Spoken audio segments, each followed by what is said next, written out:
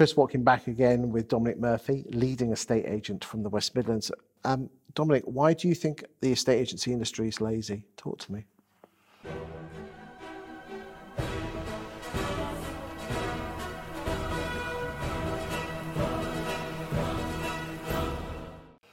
Chris, I think that we've had a hot decade, and I think we've had a rampant couple of years, and I think that has bred a level of agency, if you like, that is that hasn't had to really think too hard about putting deals together.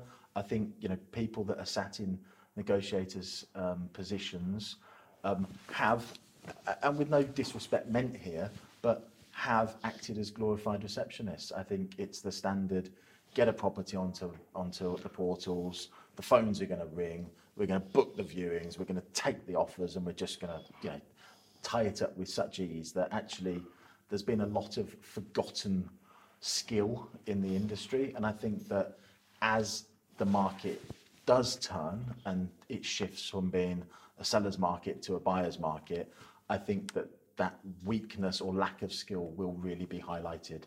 And I think that provides us with an exciting opportunity for those that are willing to learn and be a touch more proactive.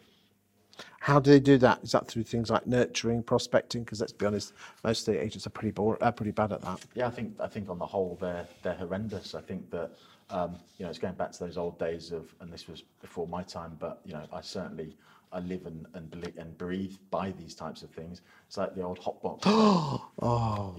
Why? I believe strongly that you should be able to walk into an office and put any sales team member on the spot and say, top 10 buyers, 3-bed semi, go.